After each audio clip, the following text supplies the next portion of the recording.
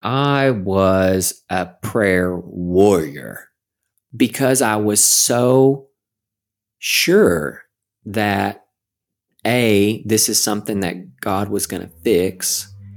And if I was the best Christian around, like if I was the kid that even the other kids at school looked to be the Christian, like I was the model of that, then for sure he was going to come to my aid.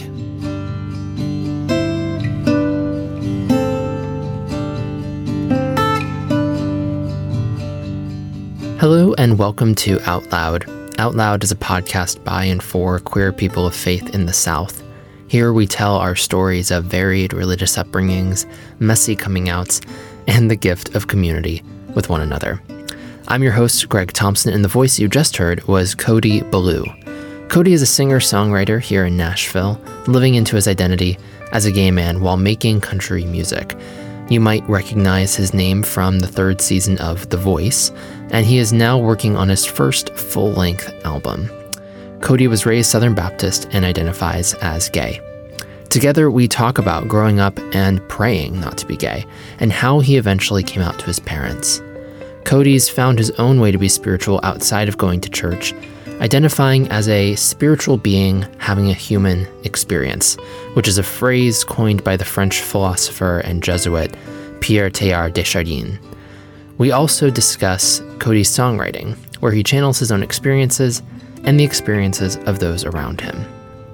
But before we dive in, just a couple of housekeeping items. If you're new to listening, Out Loud is a show that runs completely on the generosity of our fans. If you love what you hear on today's show, consider supporting us over on Patreon for as little as $1 a month. Just visit patreon.com/outloudstories to get started. And we are not alone in the pursuit of sharing queer stories of faith. Our friends at the Forbidden Apple podcast would like to share a quick word. Have you been told you cannot be LGBTQ and spiritual? The Forbidden Apple podcast is a space that gives voice to queer individuals to reclaim their spirituality. Whatever that means to you. Come find us over at the Forbidden Apple podcast. I am Melissa Weiss, and I grew up in an ultra-Orthodox Hasidic Jewish home, which was very, very religious. I am Pelayo Alvarez, and I grew up back in Spain, also in a very religious Catholic environment. And now we explore what spirituality means to us as out and proud queer individuals. Come join us on all streaming platforms. Be sure to check them out, and now let's get into our conversation with Cody Ballou.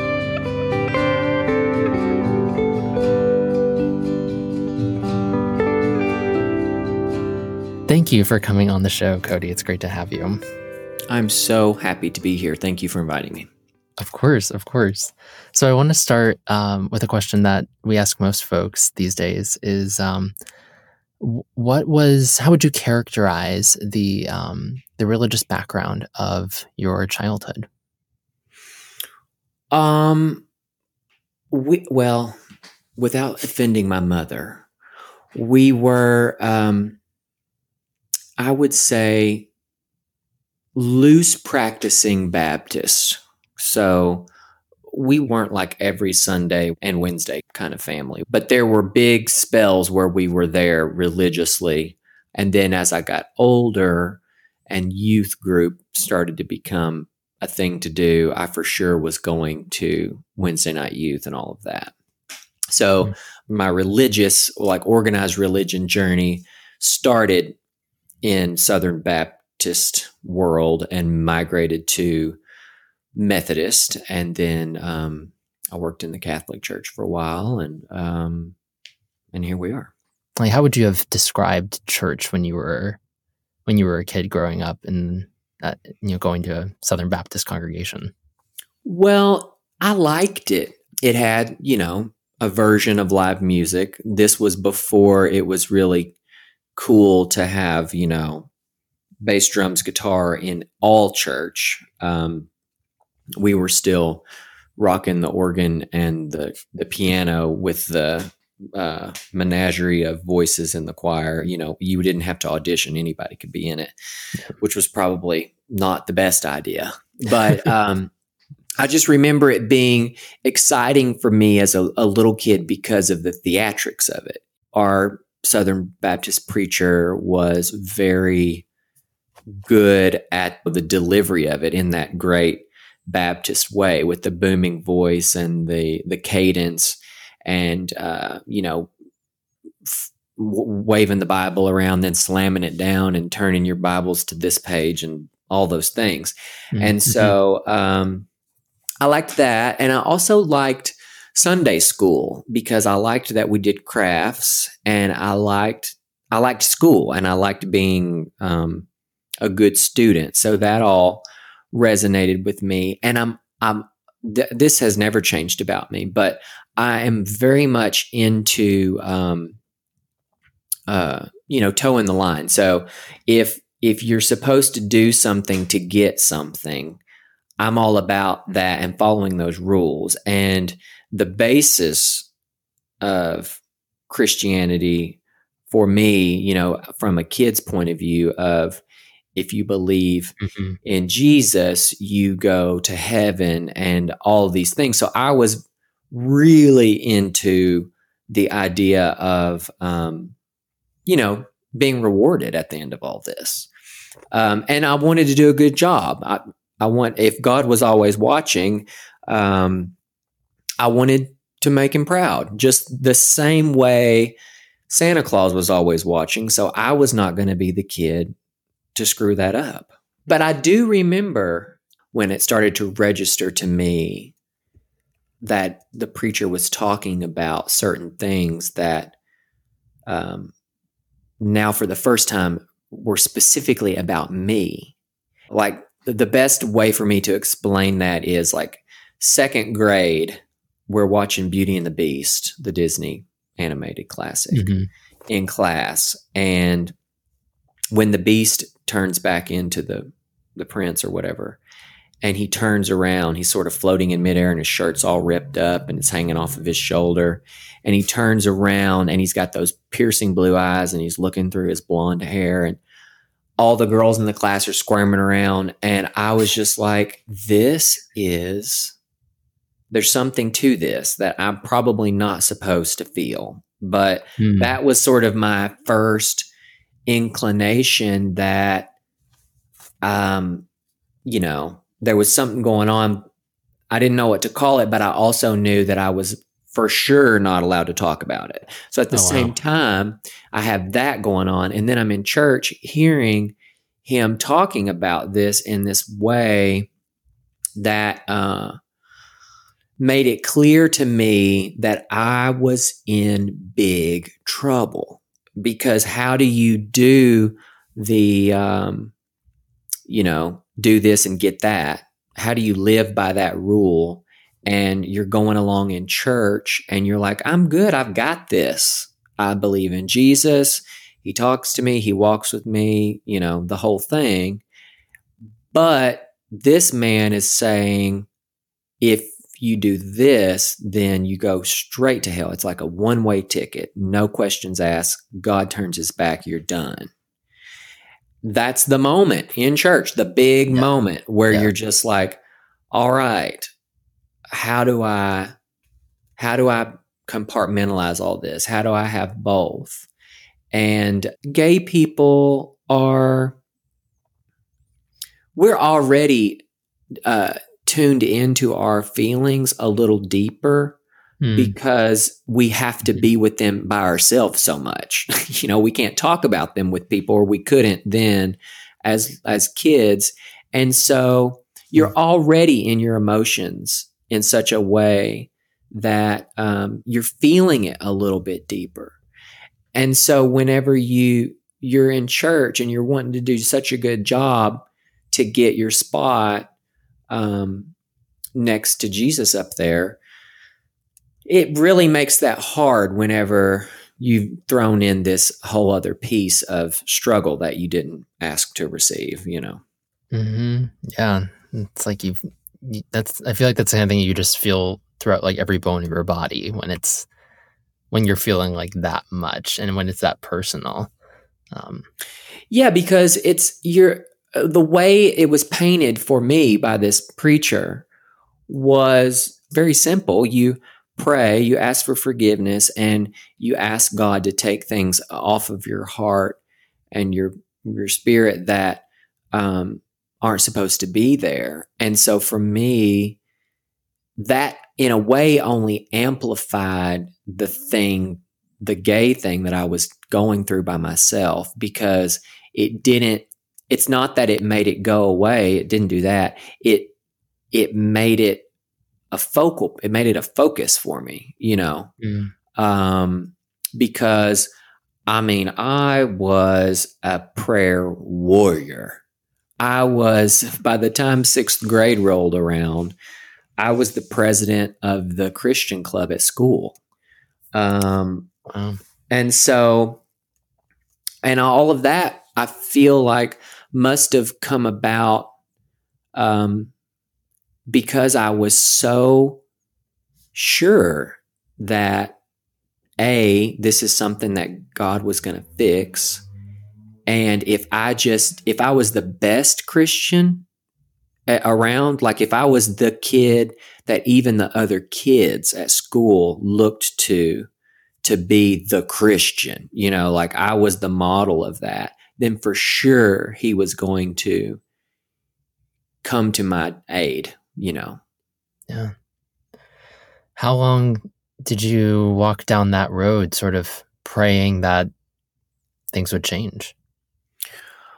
6th grade was really the time. That was when I was desperate for God to deliver me out of this. And my bedroom, I just remember it.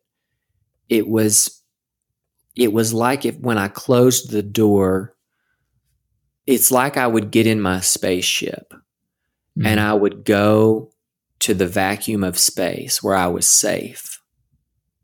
And I would just sit in my floor with the lights off, and I would crouch down and bury my head against my knees, and I would just rock, and I would just focus on this thing and just please God, please God, please God, please God. And most of the time I felt like I was alone, that he wasn't coming to help me here.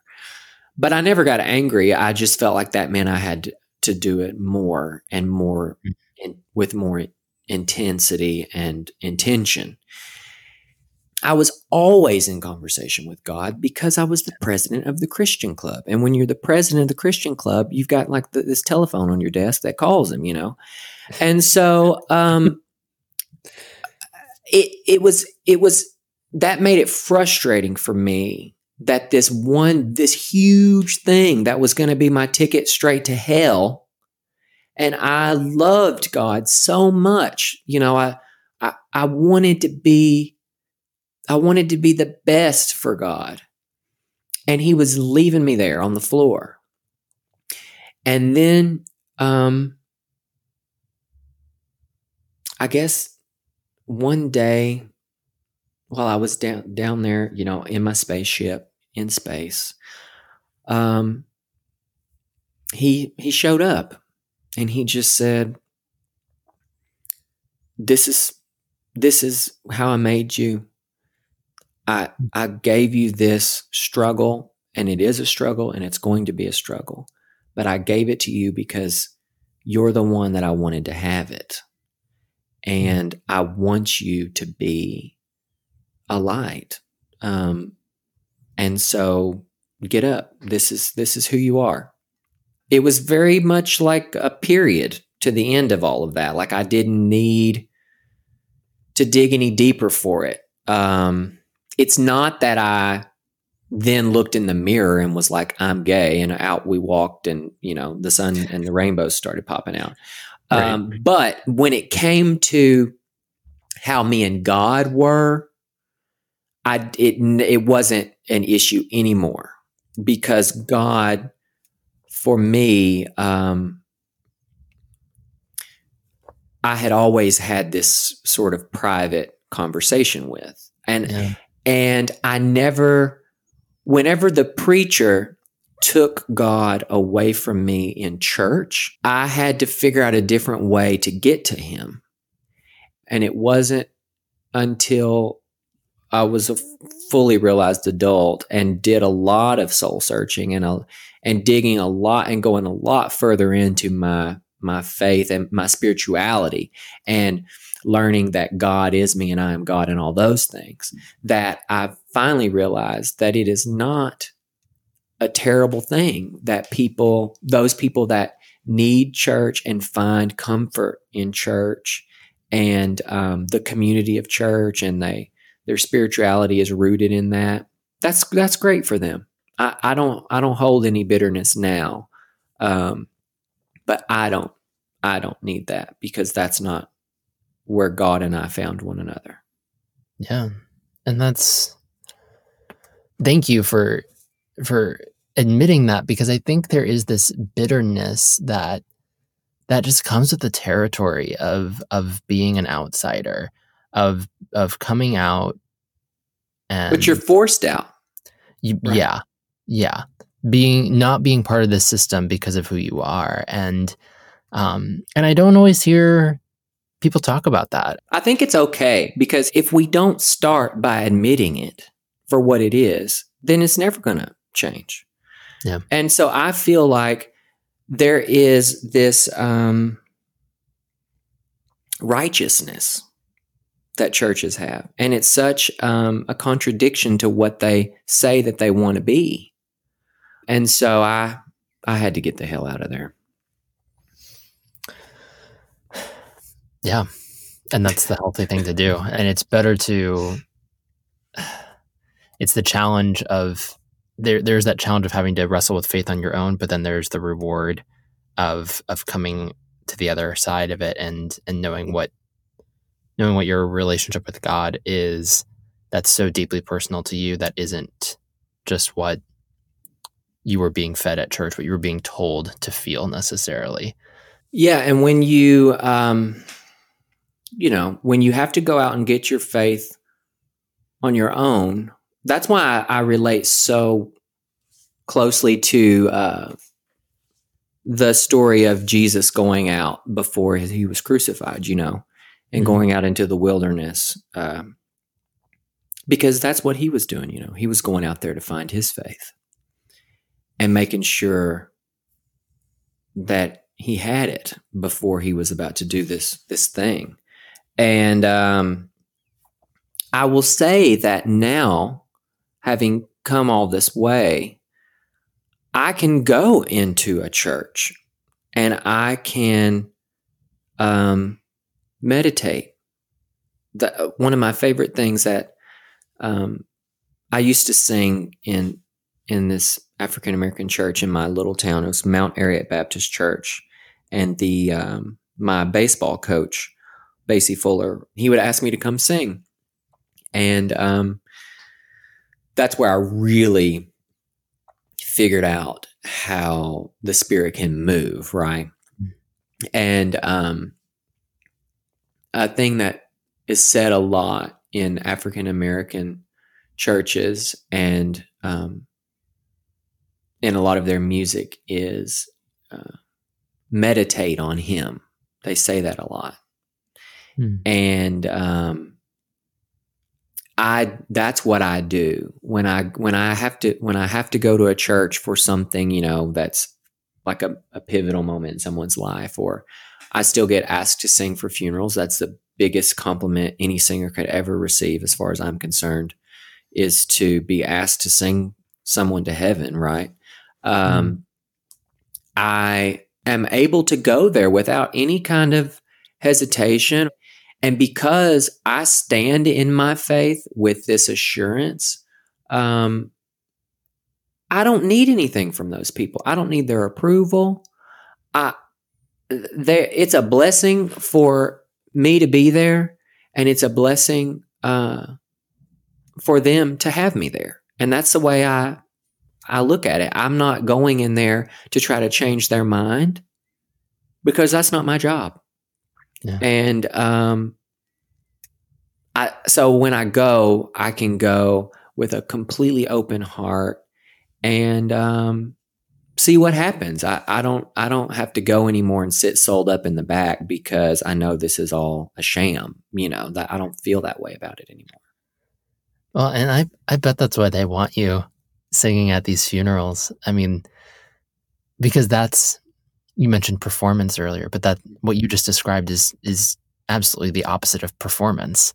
At least from what I've heard in religious spaces, when we talk about getting on the altar and making sure that what you're doing, whether you're reading scripture or singing a psalm or something, making sure that's not a performance, but that you're doing it for God, that you're doing it for in this case of, in the case of a funeral, for this person, their soul being lifted to heaven.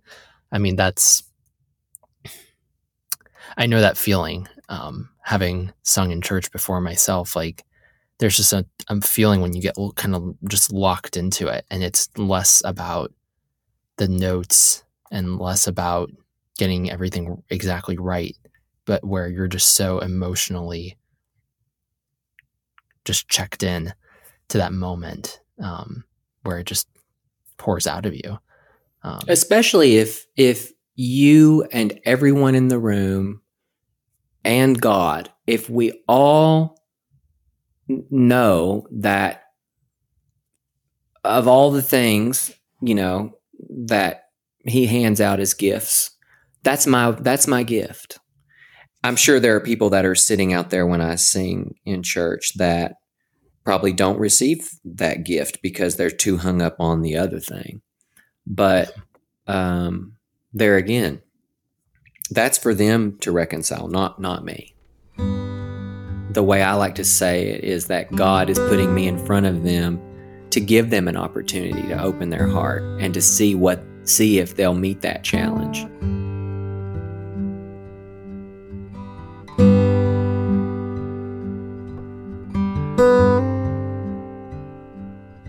Coming out when you got to college, what drove that moment for you, to speaking that truth for yourself? Well, I'd come out to myself as a kid, but I wasn't out to anyone else until high school. I had two best friends that kept my secret, and it allowed me to really survive that whole time.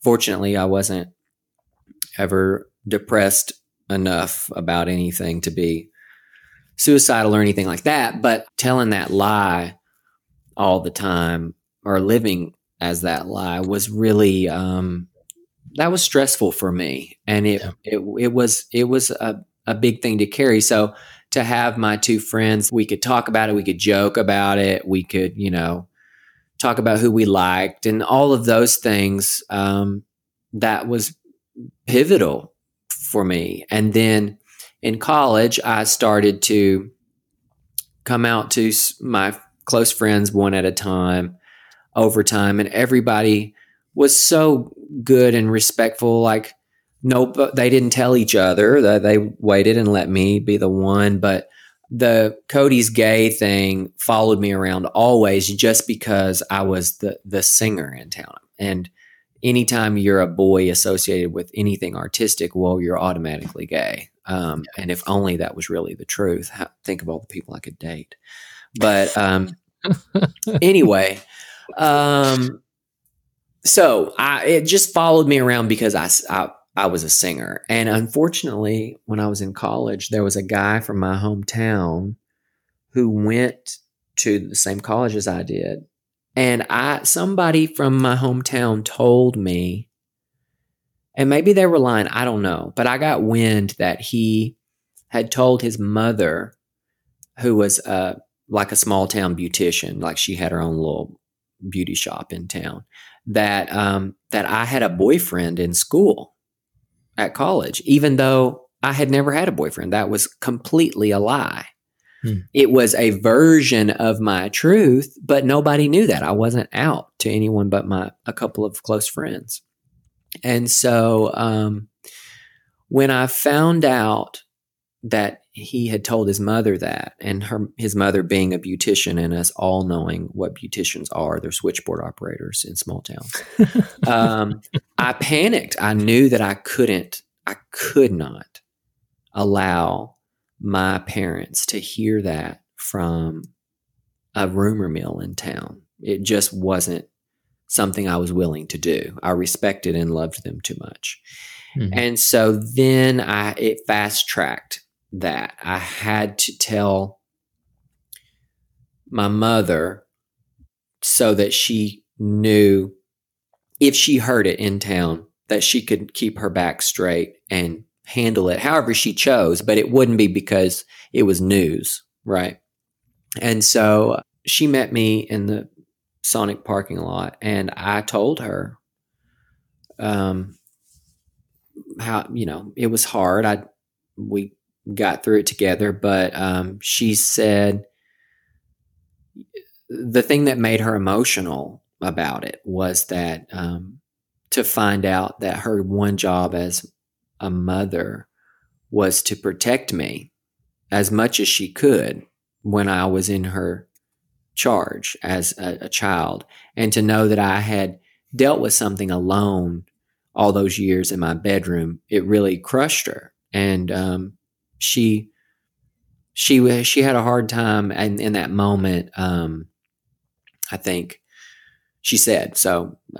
She had a hard time getting over that. And so I thought maybe we were going to have this great little end of that episode and the credits were going to roll. And a couple of episodes later, maybe a couple seasons later, we would get to my dad.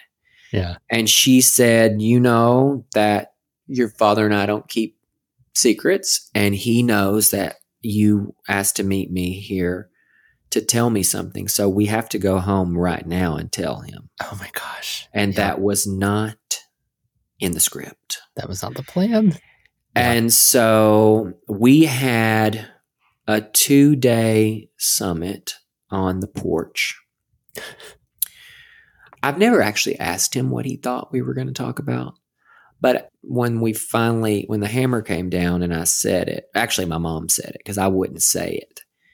Mm-hmm. And he got frustrated and was like, what is it? And she said, Cody's trying to tell us that he's homosexual.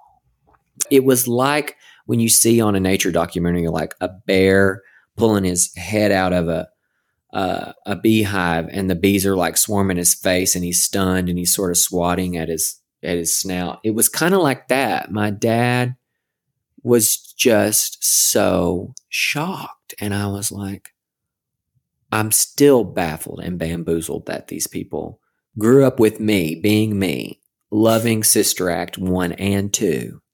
And that they just were bamboozled by this. But it was a 2-day summit on the porch. He would not talk about it in the house. My younger brother was not allowed to participate in this family discussion. And for some reason, it has to be God.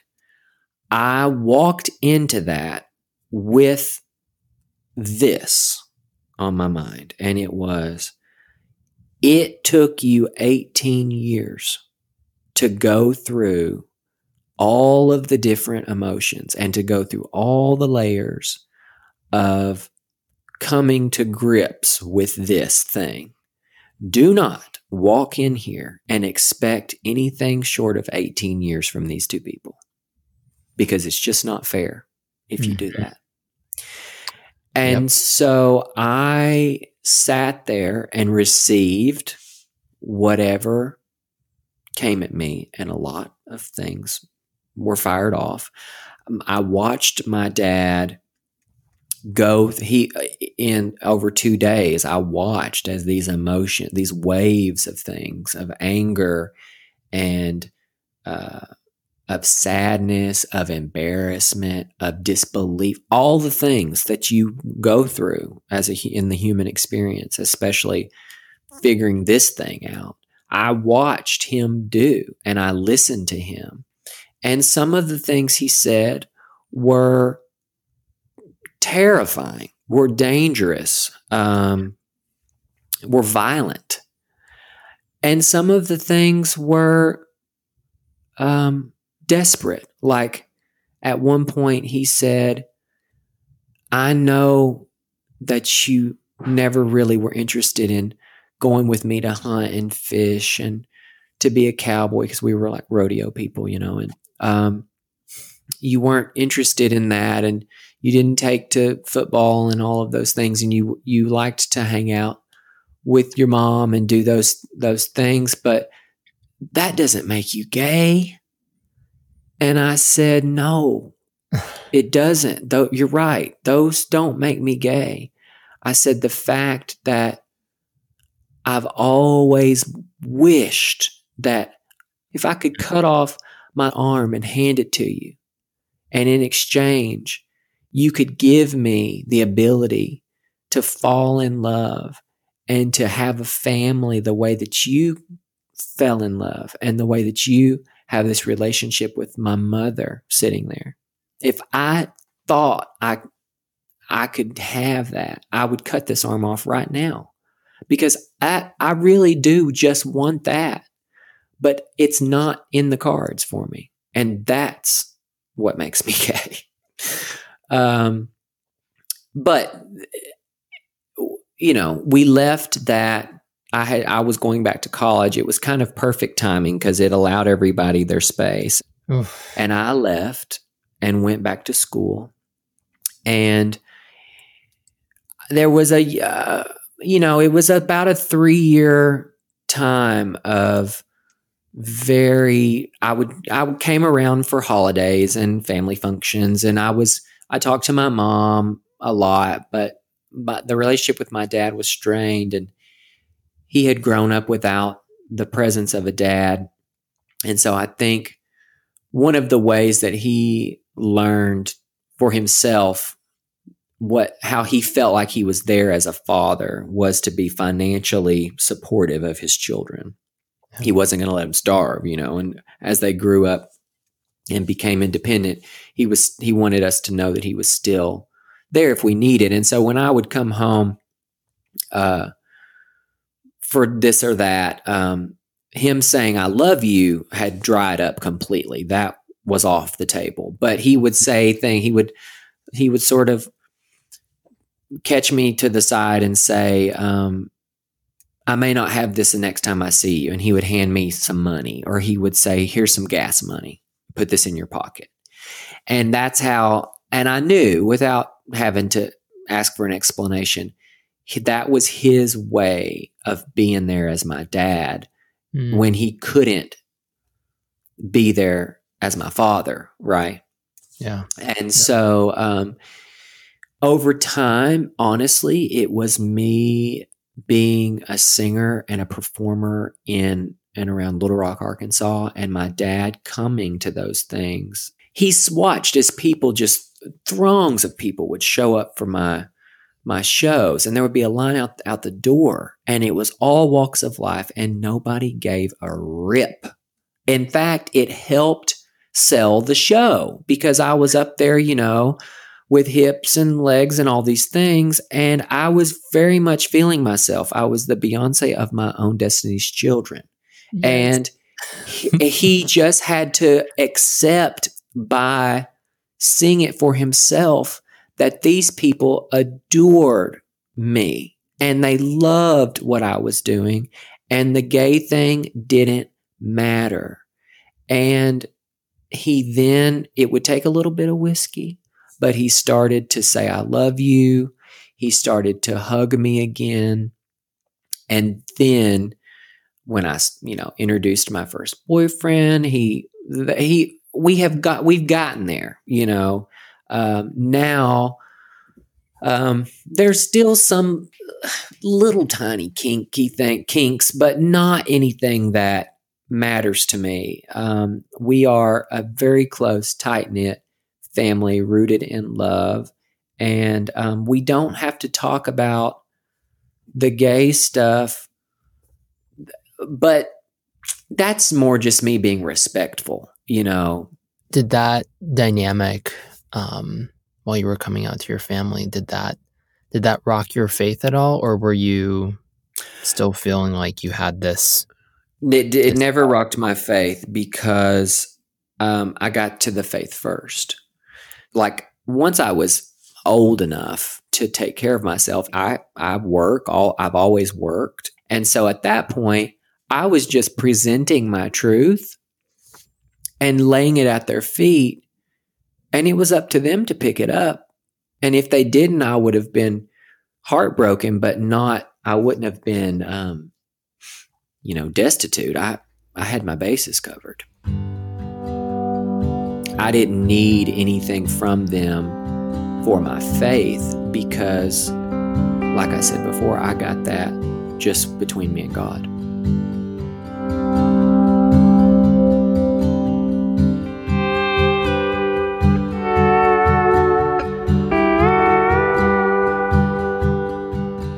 Going into college and afterwards, did music become your church? It did. And I've never quite looked at it that way, but for that time, college and after, so like let's say college through my 20s, music was for sure my church. And I could always commune with God that way. The next phase of evolution for me in my faith was I went out into the ethos and started to learn about the ego and how that isn't God, right? And so now I'm in like in my master's study of faith and learning about manifesting things and the universe and God's activity in me as an equal player in that, if that makes any sense. Mm-hmm. I don't know how else to say it without sounding like a witch. What were you reading at the time? Like, what was kind of guiding you? Oh, well, it was like it honestly, it was happening to me. Like I was, I was married for just a hot little second. I was with a guy for 5.5, almost 6 years. We got married in our kitchen, just like with someone ordained, and my neighbor was the witness and all of that. And we were planning this big, party in the spring. And after we got married, a few months later, he just really decided that actually wasn't anything that he wanted, that he really pivoted on all levels, physically, spiritually, mentally, all of that. And he wanted to be free of me and our life and our marriage.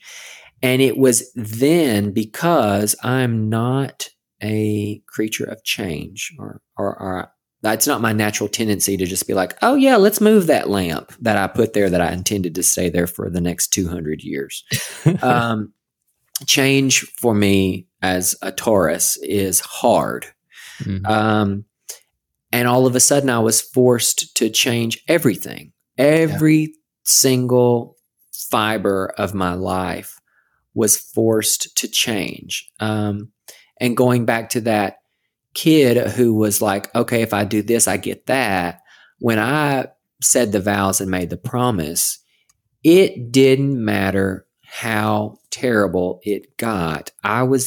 that was going to be the rest of my life. And so, when it was sort of taken away by the other person, I never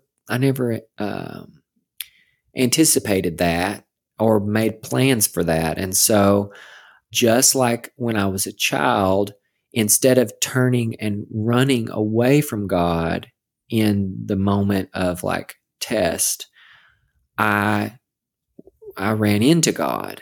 I didn't mean to. I don't want to come across like I knew better than everybody else. I didn't. I just fell into God. And so all of these things started to happen for me and to me God kept presenting me with people who were on the mindfulness and spiritual awakening. I look at that like the levels of Mario Brothers. So like if you're at the first level and going up through there, who knows which one I'm on, but I was constantly being introduced and put in front of and crossing paths with people who were somewhere in the Super Mario Brother world of awakening to this higher sense of self. And so even to the person who came into my life that I'm now, I mean, I'm dating, but I feel like it's such a, I wish there was a word between dating and married that meant something, but there's not. We have such a deep spiritual kind of love that I wouldn't have been able to receive had I not met these other people. The only thing right now that is wearing me out is the election. Because I really do feel like we are at a paradigm shift as a society, and we have to do the right thing here. And there's no gray area for me. So that's where I struggle day to day, not with my faith, but in God, but with my faith in people. And I'm to the point now where I just have to pray that there are more of us than there are of them, that want this better version of ourselves to work instead of these old institutions that clearly do not. Yeah. If that will happen for us all, I can get back to my bliss. Yeah. I mean, it's just, we are so polarized right now. And, yeah, what you were saying a moment ago, just talking about Jesus, made me think of your song Crimes. That was the image that came to mind as I was listening to it recently, was just the idea of Jesus before he's crucified being charged with all these crimes. And I guess I'm curious as to your thoughts, like, how do you feel like we're called as like LGBT folks to witness to who we are in these polarizing times, to be that, to kind of stand up and say, this is who we are, against people who don't agree with us, or don't agree with who we are? I mean, do you feel like that's something you were trying to do with that song? Do you feel like that's something you're trying to do with your work right now? Yeah. So I wrote that song in very quick order, just fast on a flight. And I really do think, I wish I could go back in time and know for sure, but I think what happened, there were these two women that got beat up on a train, I think in Europe, maybe in England, but they got beat up on a train because they were lesbian. They were like together or whatever, and they were lesbians. And I knew I had been dodging the responsibility as an artist and as a songwriter and as a very self-aware and fully realized gay person. I had been dodging the responsibility of standing up because I'm not I don't get down with the rainbow flag. I don't wear the stuff. I don't, I will go to a gay bar and I love drag queens. I love the art of drag. I will go dance my face off, but I'm not immersed in the gay, the scene of it all, despite, myself, I'm just a country boy that likes to be out in the yard, and I'm more like an 80-year-old woman. I just like to be in my flower beds, canning vegetables, like I like to be in my space. But anyway, when that happened, it just sort of all came rushing back to me. And I'd always wanted to try to figure out a way to tell my story that didn't take an hour and a half like it is now, right? So I needed to do it in 3 minutes, and it never felt authentic. It never felt like that was enough time, and I was just doing the story a disservice to even try. But when it just hit me, like, I've been a crime against myself since as far back as I go, and it just started to flow.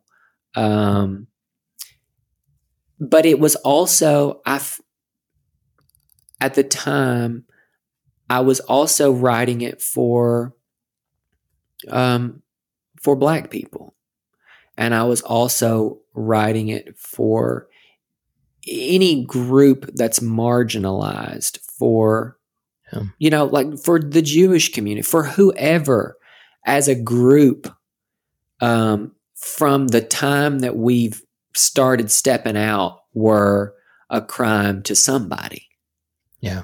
Yeah. And the point of the song is that in all of this, as far back as we can go, we've always been brutalized and killed and whatever have you, violently treated.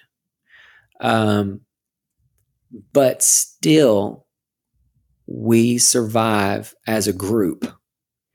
And so that's why the last line of the song is, better make it stick. Yeah. Because if you want to eradicate us, but the problem is, it's not a choice that we make. So as long as babies are being born, there's going to be more gay people. And when the people that reach out to me the most about crimes are the older generations who say things like, you have so eloquently summed up my entire experience in such a way that makes me feel like I can stand up a little straighter. Yeah. And that song, I feel like I didn't write. I feel like it wrote me. It just was so easy to say when I finally knew how to say it. And it took the image of those two women just sort of sitting on a train being themselves. They were just sort of in their own little bubble. And even that was a crime to somebody. I've been a crime against myself since as far back as I go. Preacher man, he slammed his fist 'cause the Bible told him so. Carry yourself to the front of the line, get ready for the altar call. Tack your sins to the side of him, 'cause he can fix them all. Lock me up if what I've got's too much for you to take. Tie my hands to the back of my head and see what you can break. 'Cause I'm just a lamb in the lion's mouth, and he's got a bone to pick.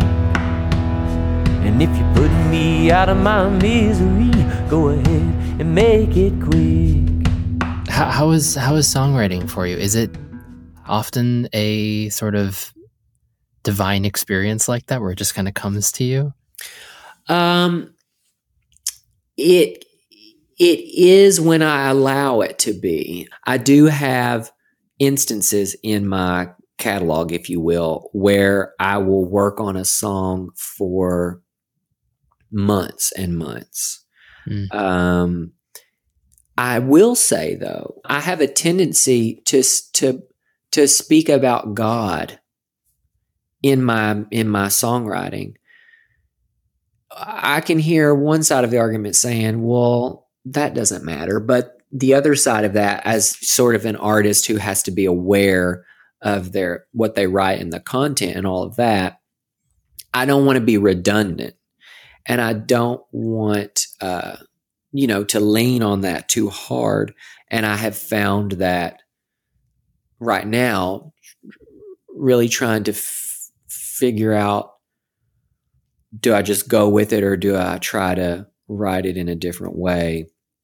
And I don't think either is good or bad. I just think I don't want it to get redundant and boring, Sure.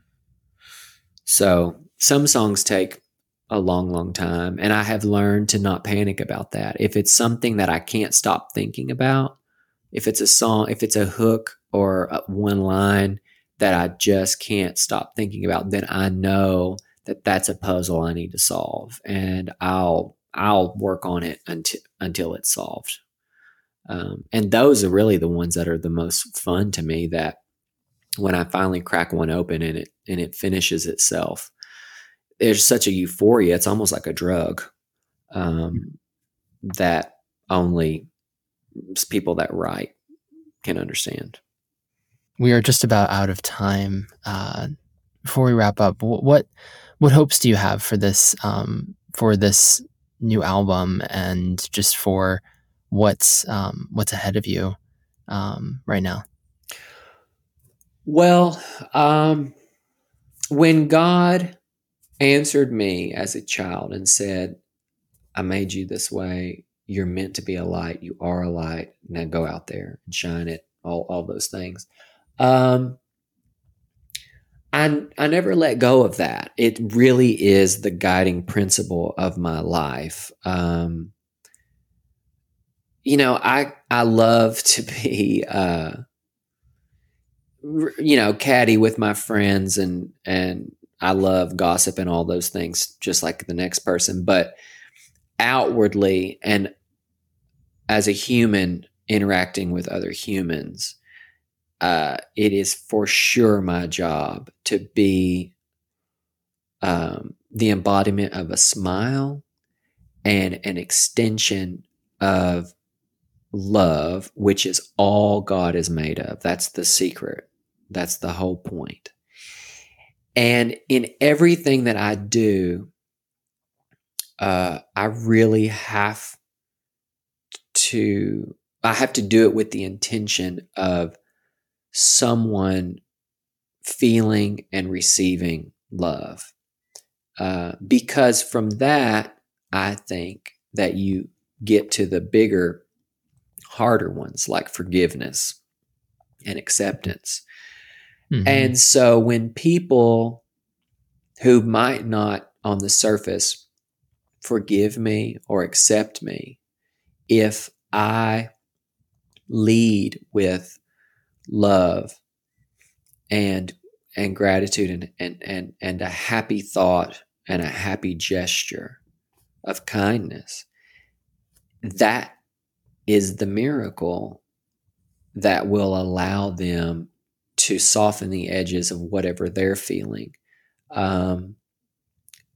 Universally, I feel for sure that whatever you put out as your contribution to the space around you is exactly the thing that you will get back.